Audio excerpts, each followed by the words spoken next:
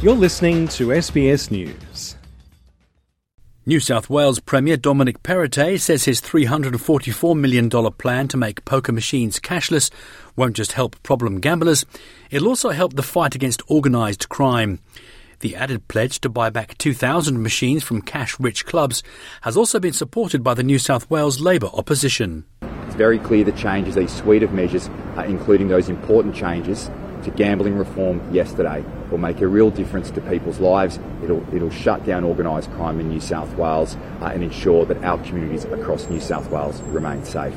Stopping money laundering in New South Wales, stopping problem gambling, and at the same time working with industry, protecting jobs and protecting our pubs and clubs across New South Wales and ensuring they thrive into the future.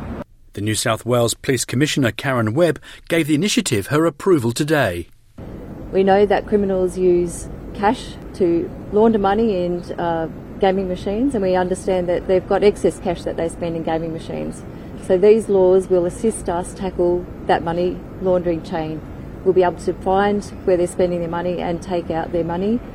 This is in addition to the suite of laws passed earlier, including money laundering, unexplained wealth and digital electronic devices.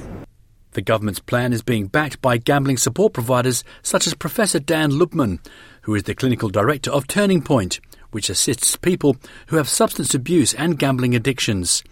Mr. Lubman says the cashless machines and the limits that'll be in place before a player enters the venue will make it easier for gambling addicts to control their behaviour. I mean, the reality is that most people going to a venue have a figure in mind that they want to spend. The challenge is that these machines are designed to extract as much money as possible out of you and to encourage you to chase your losses. And people with gambling problems, when they're in that moment, they forget the cap that they've put on themselves. So putting that in place and allowing people to set that before they go in will make an enormous difference in people better being able to control their gambling. However, not every section of society is happy about the intended changes should Dominic Perrottet's Liberal Party win re-election next month. Clubs New South Wales and the Australian Hotels Association have voiced their opposition because they say the cost of implementation will be high.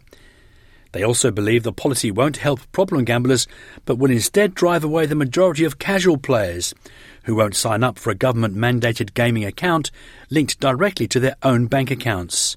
The New South Wales Government's plan will make 2,000 of the state's poker machines cashless by the end of this year, with the remaining 88,000 going cashless by the end of 2028.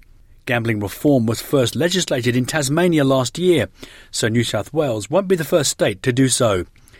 However, professionals such as Professor Lubman, who work day in, day out with people who suffer the consequences of gambling addiction, says he thinks it's inevitable the entire country will follow suit.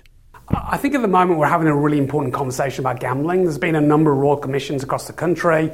Governments are talking about taking action. I think the community's sick of the amount of gambling that we see on our screens and the impact it's having on our kids.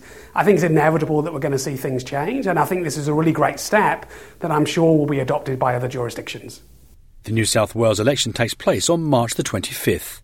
John Baldock, SBS News.